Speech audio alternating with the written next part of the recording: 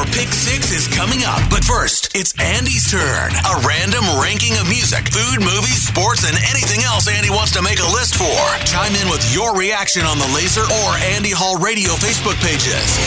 It's Andy Hall's Pick 6 on Laser 103.3. On this day in 1967, the first Monterey International Pop Festival kicked off at the county fairgrounds in Monterey, California. Seen as a precursor to Woodstock and other notable shows of the time, Monterey featured an incredibly eclectic lineup, including rockers like Hendrix and The Who, dynamic duos like Simon and Garfunkel, R&B singers like Otis Redding and Lou Rawls. There was even a portion of the show dedicated to traditional Indian music, courtesy of Ravi Shankar. For many, this was the official kickoff to the quote-unquote Summer of Love, but also a really great freaking show. Today, I'm giving you my Pick 6 Monterey Pop performances. Starting with number 6, Jefferson Airplane. Monterey was technically a hometown show for the San Francisco natives, who were at the time one of the biggest bands on planet Earth, fronted by one of the most important voices of that generation, Grace Slick. Ask any female singer we play on Laser, chances are they'll name her as a key influence. Can't argue with the hits, Somebody to Love and White Rabbit, among others that were played on day 2 of the festival. In at number 5, Ravi Shankar. He kicked off the third and final day of the festival, showcasing his and his fellow players' incredible skills on traditional Indian instruments like the sitar and tabla, which had already influenced pop music by that time, with the Beatles' George Harrison a big fan and proponent of Shankar's music. So much so, he incorporated those instruments on his band's songs, Norwegian Wood and Within Without You. The normally boisterous and noisy crowd was mesmerized by the set. They even cheered after the tuning of the sitar before Shankar even got started. At number 4, Otis Redding. The headliner of day 2 brought the house down with his energetic brand of R&B, barely taking a breath in between songs. He was one of the most electric performers in music at the time, but unfortunately would be taken from us tragically less than 6 months later,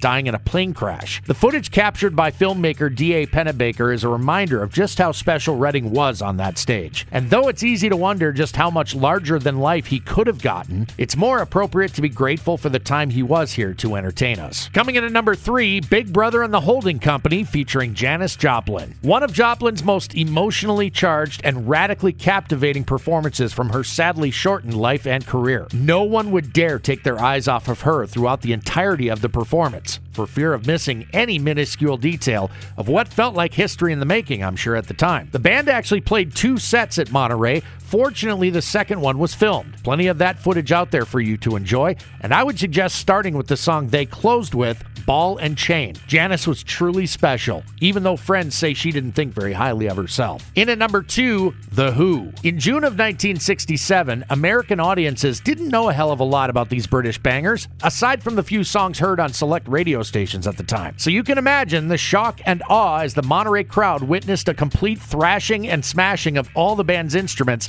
to close out their 6-song set on day 3. Fun story, things got a little heated backstage prior to their performance. An argument took place between 2 of Britain's rising stars who were set to make an impression on the American audience. One of those 2 were Who guitarist Pete Townsend, and the other, down to what I believe was the best of the Monterey Pop Festival performances, at number 1, Jimi Hendrix. Quickly, to finish that story that began with The Who, guitarist Pete Townsend got into an argument with Hendrix over who would be following whom. Both artists, rightly so, believed their live show was worthy of headlining, but neither wanted to follow the other for fear of being upstaged and forgotten. Ultimately, Jimmy won the coin flip, The Who did their thing, and then Hendrix proceeded to dazzle the audience with several things they'd likely never seen before, including a guy playing a flawless solo behind his back, and then, to finish things, lighting his beloved Stratocaster on fire and smashing it to bits. Mic drop, cue the fire department, a legend was born that night. And that is my list. If you've never heard about the Monterey Pop Festival of 1967, go look it up.